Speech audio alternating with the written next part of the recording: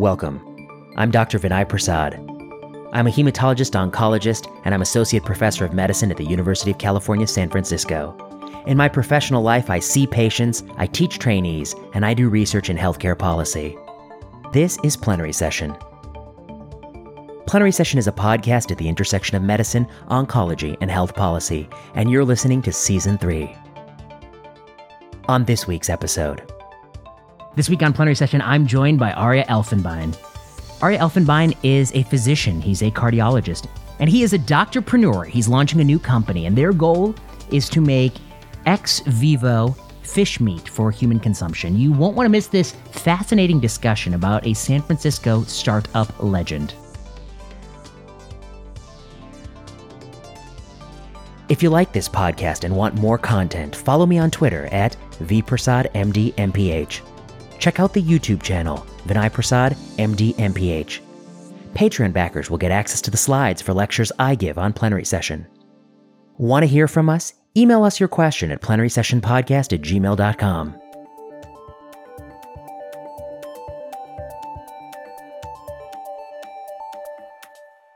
I'm back in Plenary Session HQ, joined by Aria Elfenbein.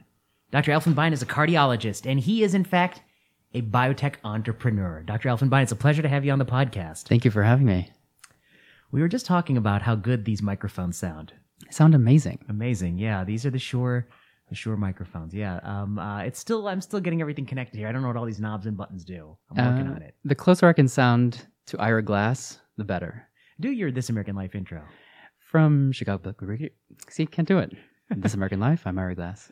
He does it so that the entire introduction is like one word. Yes. He does it well. Well, I'm glad we were able to sit down. I know our time is going to be cut short in a little bit because you're a busy man. But I think we'll put out what we get, and then we will go from there. So why don't we start by telling folks a little bit about your background? You know, you and I, of course, we have a mutual friend. That's how we know each other. That's how we've known each other. But you're a doctor. You're a physician scientist. You're card-carrying cardiologist. And you are somebody who is an entrepreneur. You started a startup company. So I wonder if you might start by the startup company. What is your company? What are you working on? What's your elevator pitch? And then let's get back into, how you came to this unusual or, these days less and less unusual career path. Yeah, I mean, I'd start by saying that this is something I never thought I would be doing as a career. And so the company is called WildType. And the idea, just like the word WildType, is to create something as it exists in nature. And it really started from a trip I made back to Australia, where I grew up. And I was in the far north and looking around at a lot of the land that used to be rainforest and is now used for cattle farming, and thought about what the kind of ecological impact is of our food system.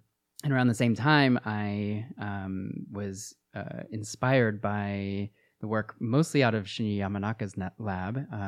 He stem cell biologist, right? He was the one credited for discovering how to reprogram cells into iPS cells, pluripotent stem cells. Pluripotence, yeah. And what was it? It was a couple of things he did, a couple of genes that he flipped. Yeah, it was 4 factors, and they're called the Yamanaka factors. And that was at Kyoto University in around 2006. And I was there for grad school for my PhD around the same time. And so it was a very inspiring moment. And it made me wonder, with all of the advances in stem cell biology, do we need animals to produce meat? Could we just create the exact same thing just outside the animal from their cells?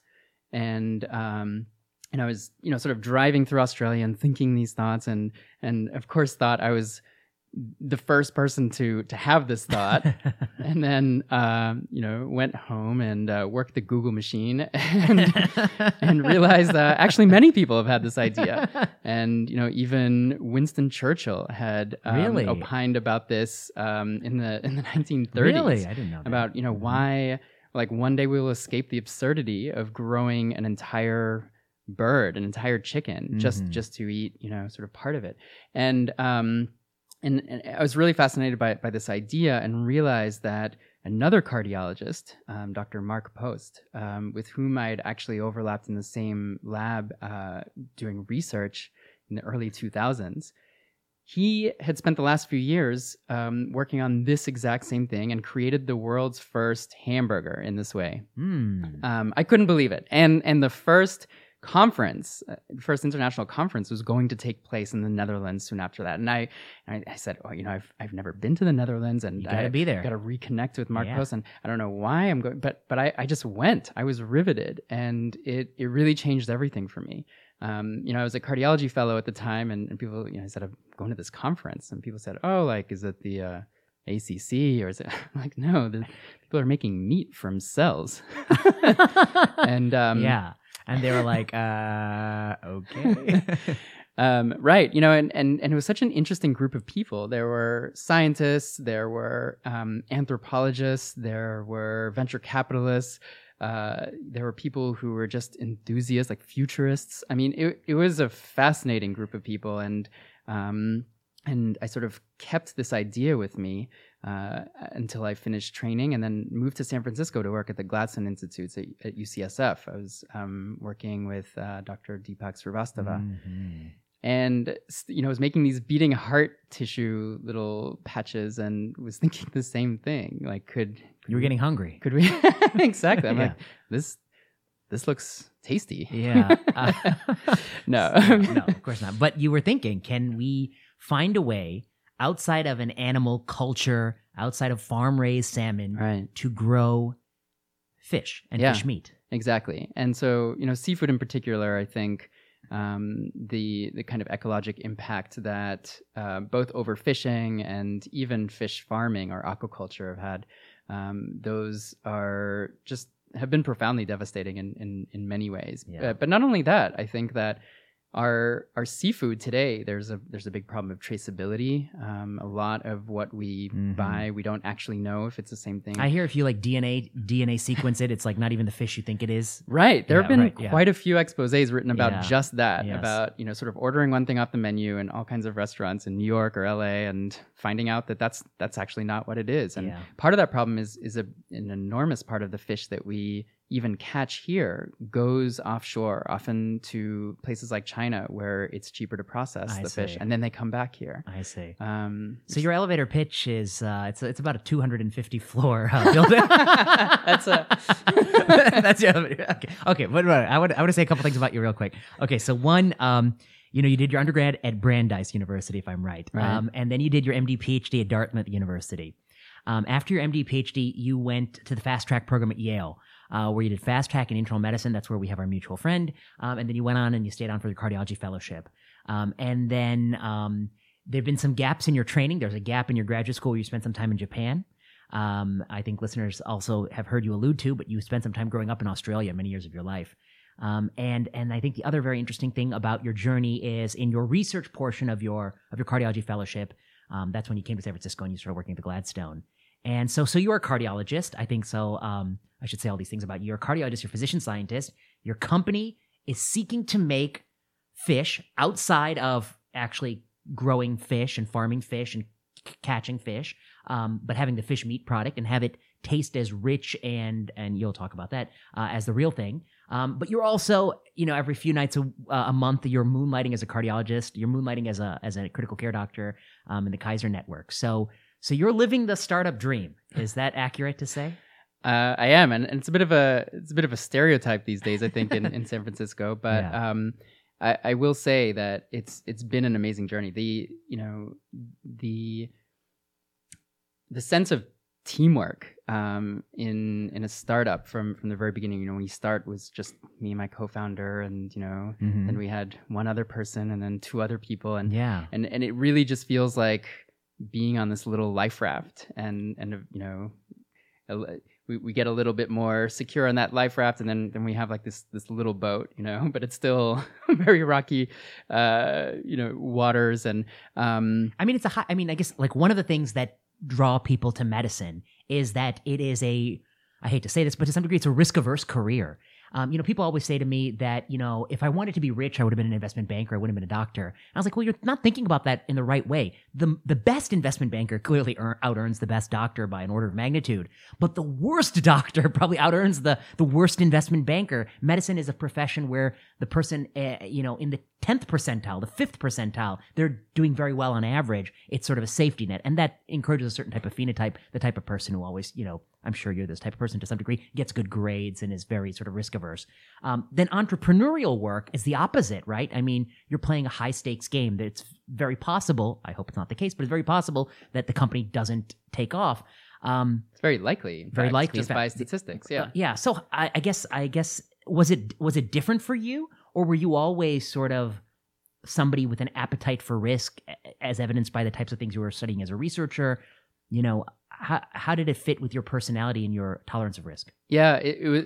I mean, I will just start by saying, even a career in let's say academic medicine is one that is very risky. You're right. I mean, yeah, I know. Tell me about it. Your trajectory is really defined by discoveries that you made. Like, these aren't milestones that you can just sort of plan out. And so, well, with the right graduate student and the right Photoshop. Fair enough. No, but your point's well taken. Like, you can't, you can be a great scientist, but you don't stumble across something wonderful. Right. Yeah. Exactly. I mean, if we were to ask Professor Yamanaka about what it took to discover iPS cells, yes. Obviously these are very risky things to be studying. Yeah. So it's like timing, for serendipity, right. And if one were to we all know really good scientists who they don't have a Nobel Prize winning discovery in their CV, but they're probably just as smart, just as bright, just as talented as the person who did. They just happen to not be in the right field at the right moment at the right time. Exactly. Or, their discoveries are just not perceived as quite as interesting at that moment in time. That's where I'm at in my career. So I think both are pretty risky, but I think for me, it just sort of reached a point of conviction where I really believed in the ability to create this, to be able to have cells grow in this way, and for a purpose that went beyond the biomedical sciences, that really influences our food system. And once I was at that point of conviction, it just felt, I don't know, it was kind of it was still a difficult decision to make to leave the university, but it was one that felt right. It's one that I knew that I would regret if I didn't. Really? And that, I think, was how I was able to make that decision in the end. I see. So what you're saying is the thing that allowed you to tolerate the risk, to take the risk, was you felt like you had no real alternative. I felt like, not that there was no alternative, but that I would probably regret the alternative. I see. And when I told Deepak about this, who's my boss, and he started laughing. No, he didn't start laughing. I think it was certainly a surprise, but he said, the small decisions we make in life with our brains, and the big decisions we make with our hearts, and he said, I can see this is something that you care about, and this is something that you should absolutely do. So you're telling me a story. I mean, you're motivated by passion. You're motivated by, I don't know what that motivation's like. I'm motivated by animus and spite and anger. Those are what motivate me. But you're motivated by passion. That's a much more commendable emotion to be motivated by. Okay, that's very interesting. So, okay, now this is what I really wanted to know. So I guess it's fair to say you're a doctorpreneur. That's what they call it. I have not heard that. It's a doctorpreneur. You're a doctorpreneur. In fact, I think it's gaining in popularity. But I guess one of the things I was curious about is, okay, so you have this idea. You have this kernel of this idea, which is we want to find a way to grow fish in sort of a cultured way that doesn't actually create the whole organism, but creates the product that we consume. I guess around this time, Beyond Burger was taking off Impossible Foods with Pat Brown and Mike Eisen and such. Did you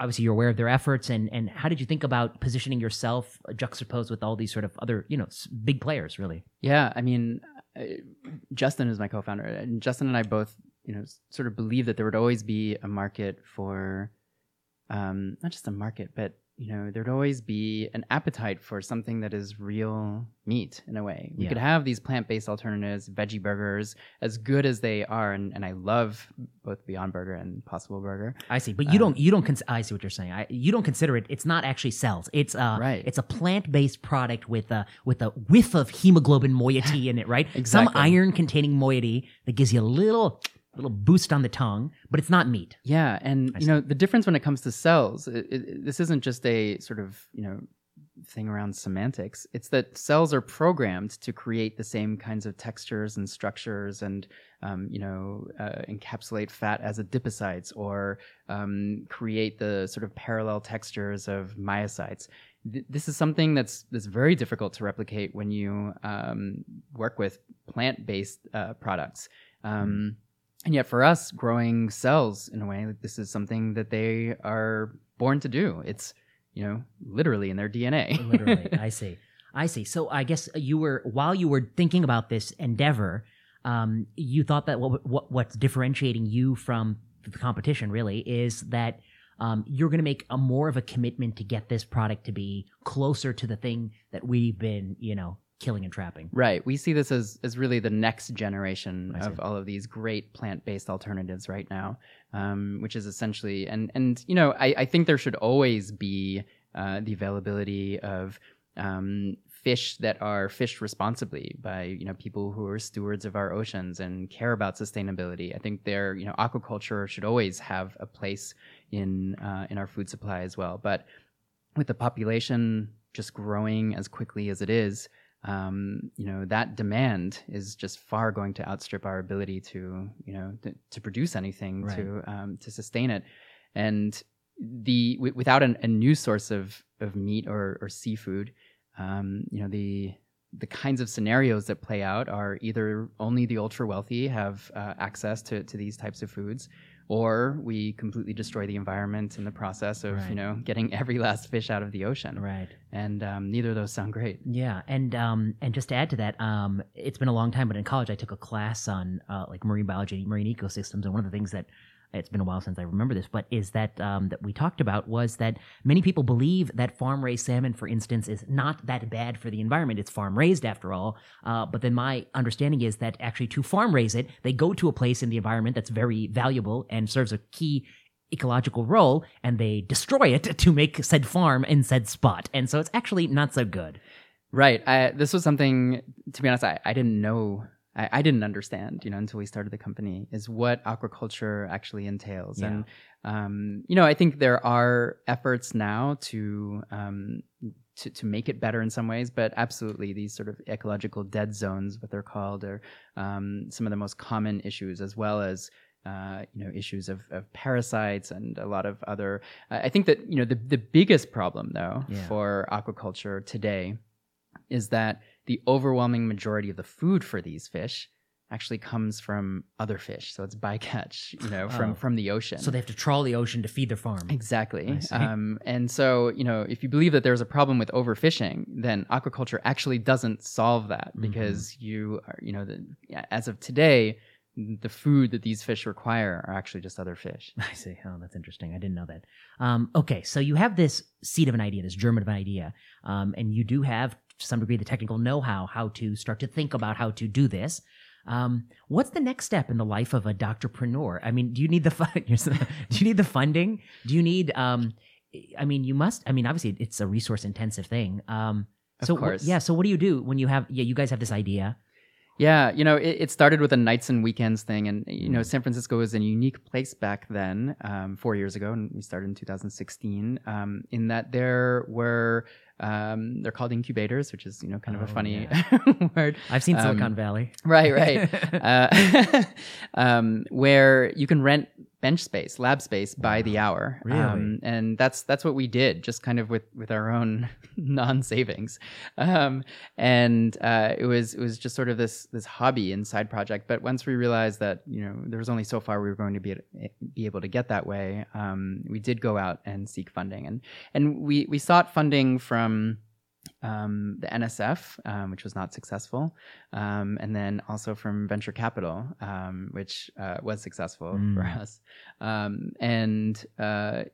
There are certainly other sources of funding, and these were all ones that we had considered at the time. You can imagine for a technology like this that has a very long lead time. Yes, very long, yeah. And is very capital intensive upfront to just, what the R&D, a salmon cell line didn't exist in a 3D environment when we started. Really? There was no salmon cell lines? There were salmon cell lines from the 1960s and 1970s, actually. Still salmon. And they were grown in 20% fetal bovine serum, which is kind of a strange idea, when you think about it as a food, right? Yeah, you're using sort of the blood of unborn cows to grow fish cells. Yeah. And so, you can imagine what some of the, R&D milestones we had to achieve to create something more in the way that we think about for food. So tell me about that. So you want to grow salmon cells. What are you growing them in? What broth?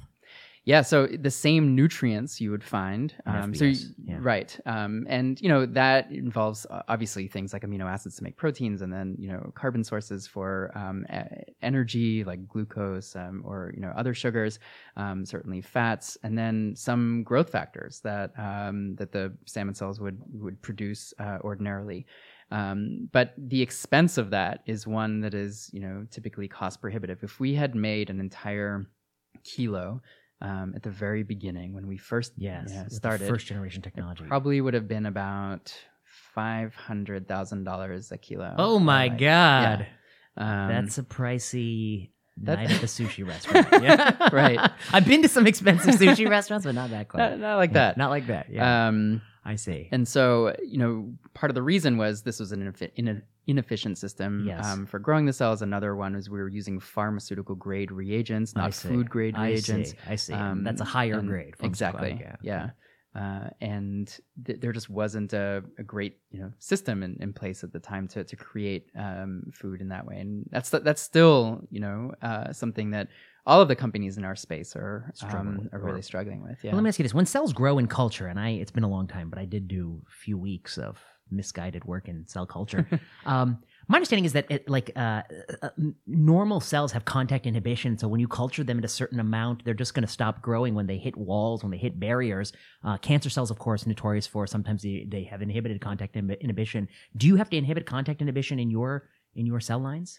Yeah, so there are a couple ways to do that. One is to select for cells that don't exhibit that, and in some ways have sort of changed their genetic expression profile to not require contact inhibition. But in the case of something like an iPS cell, going back to that, these cells are remarkable not just in the fact that they can become any cell in the body, but also because they double faster than pretty much any cell in the body. Their doubling time is so fast. And so these are the kinds of things that we look for when we sort of profile or genetically profile the different cell lines that we've developed. It's very interesting. I want to come back to how you're doing what you're doing, but I want to just take a quick departure. I wonder about, I see these people, there are a lot of them. They don't seem to like science, apparently. There's a few more. You may know of such people. I do. I don't know. They say things like this mRNA vaccine and blah, blah, blah. It's going to change your genome. And obviously they don't know what mRNA is. Unless I've grown reverse transcriptase, I'm probably safe. They also say things like any GMO. Right. I hear that. I hear this. That you don't want GMO food. I was like, well, you don't want food that's able to grow? Okay, fine. What do you want to eat then? All right, well, fine. Okay. Or whatever. They don't want it you don't want to use genetic engineering to do it. You'd rather just breed it for a few 100 years to get what you want. Okay, whatever. I mean, they're this kind of mentality. Mm-hmm. So I guess my question to you is whether or not we are sympathetic to the view or not sympathetic to the view, we must acknowledge that these people exist. So what is the acceptability of the public? When you if you told the average Joe, I'm going to grow the salmon in this thing, are they gonna? I don't know what you must have studied some market study. What do they think? Yeah, there actually have been a lot of studies about this, and first of all, it's obviously a strange idea for anyone. It's the first time they hear it because you're used to your meat or seafood you're used to the Fighting right. You're used to the idea that Yeah. this came from a living animal. Yeah. That's the first thing. Often it does get combined with some sort of vague idea of genetic modification, which is a very fraught term. Obviously, I think that today it's come to mean something that is completely different from what gave it a bad reputation many years ago. In the days of Monsanto and so forth. I see. And obviously, creating this for the purpose of food has nothing to do with developing, resistant crops and, basically strong-arming monopolies and so forth. Right. And they're very different things. But still, in places like Europe, to introduce a product like this with any sort of directed genetic modification would just not be possible. Really? They don't like It's it. just right. Today in the U.S., genetic, like when things are declared as non-GMO, it's still kind of a self-declaration, but it's one that we recognize would just be another barrier, up front to consumer acceptance, and so it's one that our cell lines are currently non-GM. I mean, we've looked at GM and non-GM approaches. To your point, there's such similarity between those. I mean, we've been breeding everything that we consume over the course of Yes. centuries, Right. and that on its own is some amount of, like, just look at the banana. Yes, Or it's genetic engineering that's right. just done rather bluntly and not as thoughtfully. Exactly. Yeah. I often will say, like, have you ever tried one of those seedless watermelons? Have you tried? Yeah. And people are like, yeah, of course. What do you mean? Of course, I was who like, wants a seed? well, how did that happen? Like, Yeah, this seedless watermelon, clearly, like, that's not genetically normal, or else how would it Reproduce. right? Like, and Yeah. it's things like Yeah. this that we've come to accept. Yes. Why? And there are all kinds of examples like this, but I always find it. I mean, I guess I just get struck where, I mean, I don't want to take too. I guess I'd say no matter where you fall, one of the things I'm interested in is consistency. And when I see things every day in the store that people happily put in their mouths Exactly. that don't even decay, I mean, things Right. that you like left out on your counter, and 4 years later you will return and it's in the exact same form. The bugs and the bacteria won't even eat this shit, and you're gonna eat it, and then that they're gonna put in their mouth, but then they're gonna give you a hard time about, like, I don't know, some wheat that may have some thing in it that helps Right, it avoid right. frost. I'm like, all right. Well, And so, I mean, I think that to what you alluded to in terms of, like, for example, the new coronavirus vaccines, the yes. mRNA ones, yes. where people, understandably want to learn more about it, want to, see that it is safe. That's completely reasonable. But these are things that, first of all, me receiving my mRNA vaccine was actually a pretty emotional experience. mRNA in this way was exactly what I was working on at Gladstone and UCSF. In that case, it was injections in the heart, but it was really amazing But for to me. be clear, that's not how you got your vaccine. Didn't get it all the way. I did not get it in the heart. I got it in my arm. Okay, good. But having made this with my own Yes. hands and like understanding everything that goes into this, like I obviously felt such a not just a level of confidence in its safety, but more was just amazed that it was so effective and was able to do so much good in such a short amount of time. And people have asked these very good questions, like, can it affect your own DNA? And that's a very simple one to address. Like, mRNA is not able to, doesn't even go into the nucleus. It doesn't interact with your DNA. How dare you?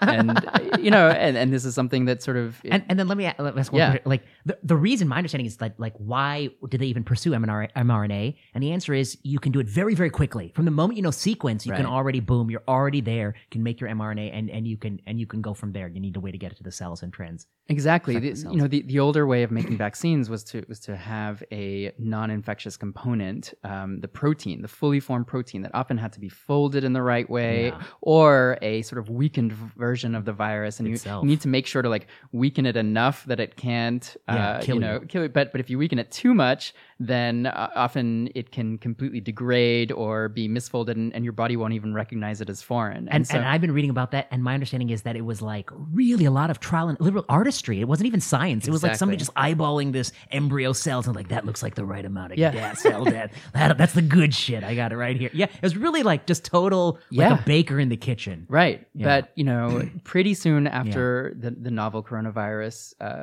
was recognized to be wreaking havoc internationally, we were able to get the sequence, I think it was as early as March. And we knew the spike protein was one of the most antigenic aspects of it. And from that point, it was very easy to just create that sequence and have the body recognize it as foreign and incite the body to then develop antibodies toward it. And then the way the vaccine works, of course, is that the mRNA gets taken up by presumably your muscle cells, your skeletal muscle cells, but maybe whatever cells are in that vicinity. Right. Those cells express spike protein, they get killed off, and then the body learns to kill off spike protein. Yeah, exactly. I mean, and that RNA just, over time just degrades and it's gone. So you say. So I've seen. So you see, that's your story. Okay. All right. Very interesting. Okay, cool. So let's go back to your company. So your first few years, you're working at these rent a lab bench, like a Right. U-Haul. You're renting a lab bench only in this city, and you're trying to get this to go. How are you? Who are the first venture capitalists that you're deceiving? I mean, no, I mean persuading of your venture. Yeah. Yeah. I think the theme was certainly investors who understood the long-term vision. I see. And we're comfortable enough with that amount of risk from such an early stage, and we're not looking to just quickly flip a company, because this is not the kind of company that that can really work that way. I see. And it took a lot of just sort of explaining what the vision is, a lot of what my own fears were around whether this would scale, whether costs would come, and just being very honest about those things, and then just describing what our vision was to address all of those. And it was really those kinds of conversations that led to investors who were really the most aligned with what we were doing. Who didn't just see the market size for all of food and just kind of wanted to quickly cash out. But that's why it's actually, I feel very lucky for the investors we've had along the way. I see. And now 4 years later, what are your resources and where are you?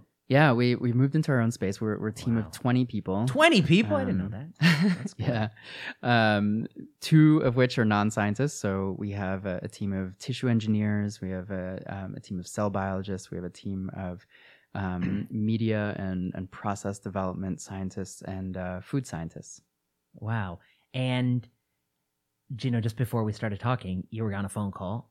When this ends, you're going to have to go to a meeting. So it's a time-consuming thing. I mean, this is what you were trying to tell me. Startup life is it's pretty time-consuming. It's time-consuming. For sure. So, I mean, tell us about that a little bit. I mean, obviously, there's the young medical student at home listening to this who says this is the way to get rich quick. You would say that's not the case. Maybe a different kind of start. Maybe Okay. something like software. I think Yes, that okay. starting a cellular agriculture company is not a good way to get rich quick. I see. Okay. Okay. But I want to get a sense of what is the work week like? What is your week like? And then tell us about we'll find the next thing I want to talk about is how you stay clinically relevant. But I guess what is walk me through a week in your life? Does it have normal business hours? Are you sort of always tied to this? Yeah. Yeah, I think that the blur between work and life is more blurred in the early stages of a startup. But it's something that I've enjoyed, mostly because I love the people I work with. And there are so many different aspects to any day. I mean, one moment I'm on this wonderful podcast here. The highlight of your week, obviously. For sure, the highlight of my week. Sure. The next, we're preparing for board meetings or planning scientific experiments, or I still spend time in the lab and will passage cells, and for me it's an important thing to still be What you just doing that for? close to. I mean, because I think it's an important thing to be close to the data and I to sort see. of like understand how these cells are growing and what it is that change. And it also gives me an excuse to try some of the crazier ideas. You're like and- Henry Ford going to the assembly line one day and just building one himself, huh? Well, not quite Henry. Well, yeah. It's kind of like that. Yeah, no, I see. Yeah, I mean, but I also think it just sort of helps me understand where we are as a company as well, and so and not be too removed from what the experiments are. So it's all of those things. It's talking to investors. It's just sort of planning vision. There's some fundraising aspects to it. It's all of these things. And there are things that, like, would it be fair to say that there are a few things you're thinking about, like, I hope I get, and you could get a phone call on Monday and it could be the kind of news you're looking for. I hope I get somebody who works in your company could come tell you some news on Wednesday. There are a lot of those kind of hope for moments. Is that fair to say? Yeah, absolutely. I mean, it's something that just every day is just a completely different thing. And, there's a lot of constantly putting out fires, which is exciting on its own. But just the fact that every single day is quite different. And if I'm doing the same thing, even a year from now than I'm doing now, then there's probably something that I'm doing wrong about it. It's not a very, it's not a job that should be static at this stage. It's very, I see. Yeah. Interesting, because I mean, obviously, like in the career of an academic, you have these hope for moments, but I have noticed, and I've talked to some very senior people, that the further you get out, the less you have, because you're like, it could go this way, or if not, I don't really care. and that's a strange feeling. I mean, indifference is a strange feeling when previously something would really be a great boost or a great setback. Now it's great with indifference. Okay, now let's talk about the clinical side.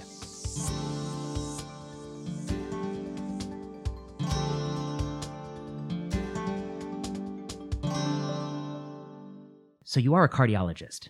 Yeah. So you know about aspirin, statin, beta blocker, ACE. I do. Those medicines, I feel like, I always joke with my cardiology friends, which is like, like oncology, like we have like a couple hundred drugs. Right. And you guys, aspirin, statin, beta blocker, ACE. Yeah. And then Entresto. You got your Entresto, and then you Right. got your SGLT2 inhibitor, and then you got some things that inhibit platelets, and you guys run these like 800,000 person trial to find a slight difference in that in the platelet inhibitory strategy. Right. Okay. Anyway, I just tease. But you are a card-carrying cardiologist, and during all this, you have not given that up. I mean, you're still a cardiologist. You're still in KP in Kaiser Permanente, San Francisco, a few days a month.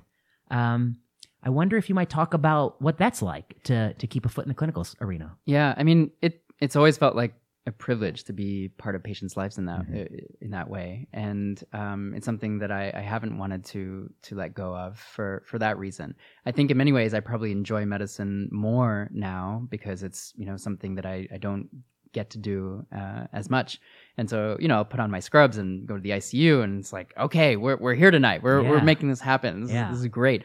And I love feeling that energy that maybe I wouldn't if it were 7 days a week at this point.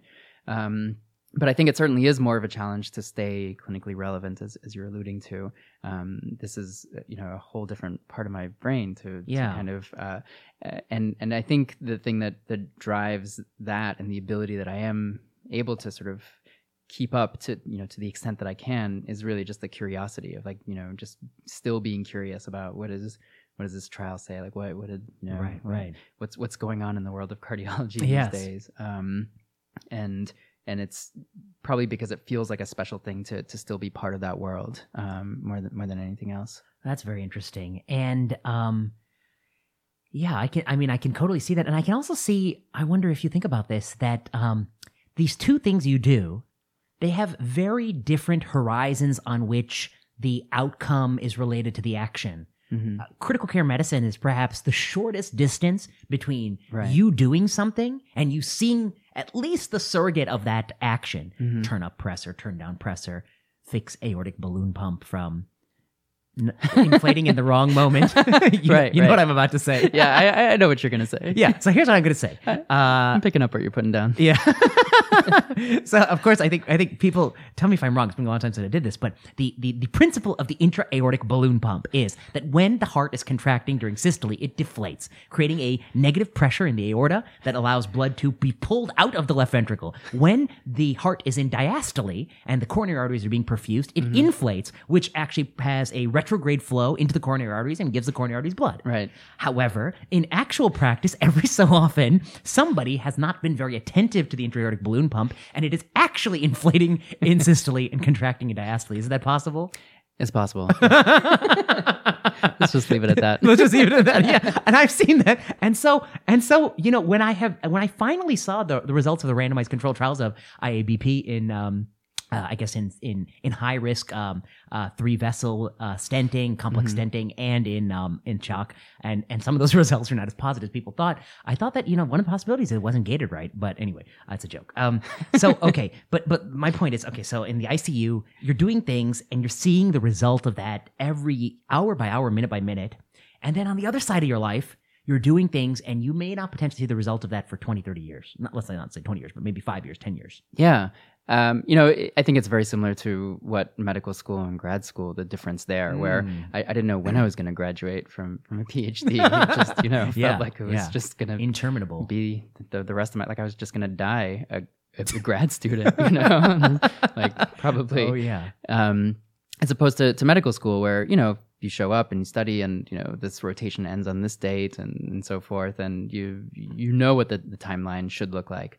And I don't know. I guess I've been comfortable with both of those. You've sort of long had things. those two kind of risk-reward balances in your life. Yeah, I think they do balance each other out. There is something more the sort of instant, like understanding, like seeing the results of your actions, and then the opposite extreme of like hopefully seeing that in 10 or 20 years. Yeah.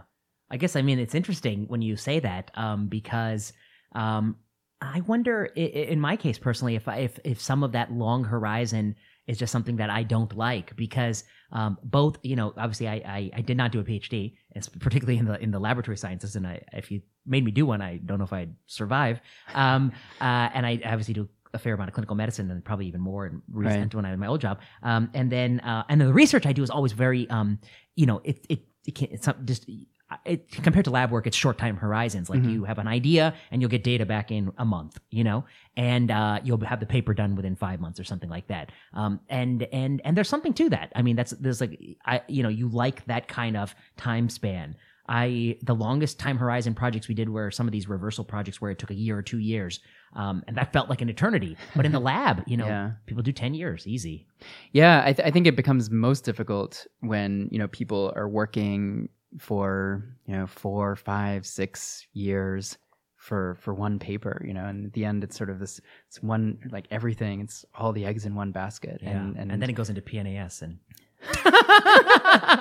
what is wrong with PNAS? Oh, come on. No, exactly. No. Yeah. But I think it's an interesting point. And maybe we should try being a little more comfortable with those long-term risk horizons. Oh, I don't know about me. Okay, you got to go in a minute. Last question before we'll pick this up some other day. And actually, maybe the thing I actually wanted to talk to you about, we didn't get to talk about. But well, that's for future episodes. This will introduce my audience to you. Thank you. And I'm sure they're going to like it because this show, what people say, the number one thing the show is missing is humor, and that's why you're here to supply. Oh yeah, I have jokes. Yeah, you got jokes. Yeah, we'll just stand up next time. Yeah. Okay, so the last thing I'll ask you before we'll pick up another day is, I don't know. I guess what is your advice to the young person out there? I don't know. You must get young people coming to you and asking you advice, and I guess I can imagine. Maybe I'll just pick somebody. This is somebody who went to college like you, smart kid. I heard rumors. I heard you went to college pretty young. But smart kid, young person. They don't know exactly what they want to do in life. They feel like they want to make a difference. They want to be on this sort of intersection of, I don't know, science and medicine. Sort of a lot of the feelings that I think you and I must have had. They're debating physician scientist path. They're debating traditional MD path. They're debating just kind of laboratory work. Maybe they're debating just going to work for a company. They're debating being an entrepreneur, being a clinician, all the sorts of things that you kind of exposed yourself to over the years. I guess how would you advise them to figure out what's right for them? What do you wish you knew when you were that young kid who started at Dartmouth? A lot of things. I wish I could have learned from my mistakes back then.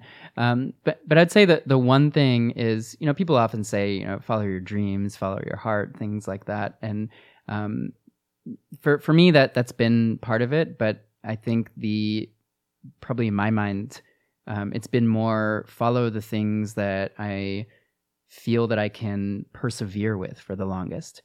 Because often it's, inspiration will come and go for a particular endeavor.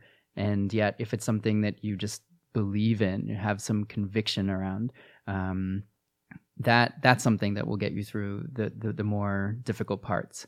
I think that, following dreams and what you like hope for, that's something that can certainly change with time. But if it's something that you feel, in my case, the sort of, I spent 10 years doing the MD PhD. That was something it was it's a lot of persevering there. Yeah, you did it. Deciding to leave Deepak's lab and start Wildtype. That's something that, just follow the things that you feel good about committing to, and for the long term. And if they work out, then great.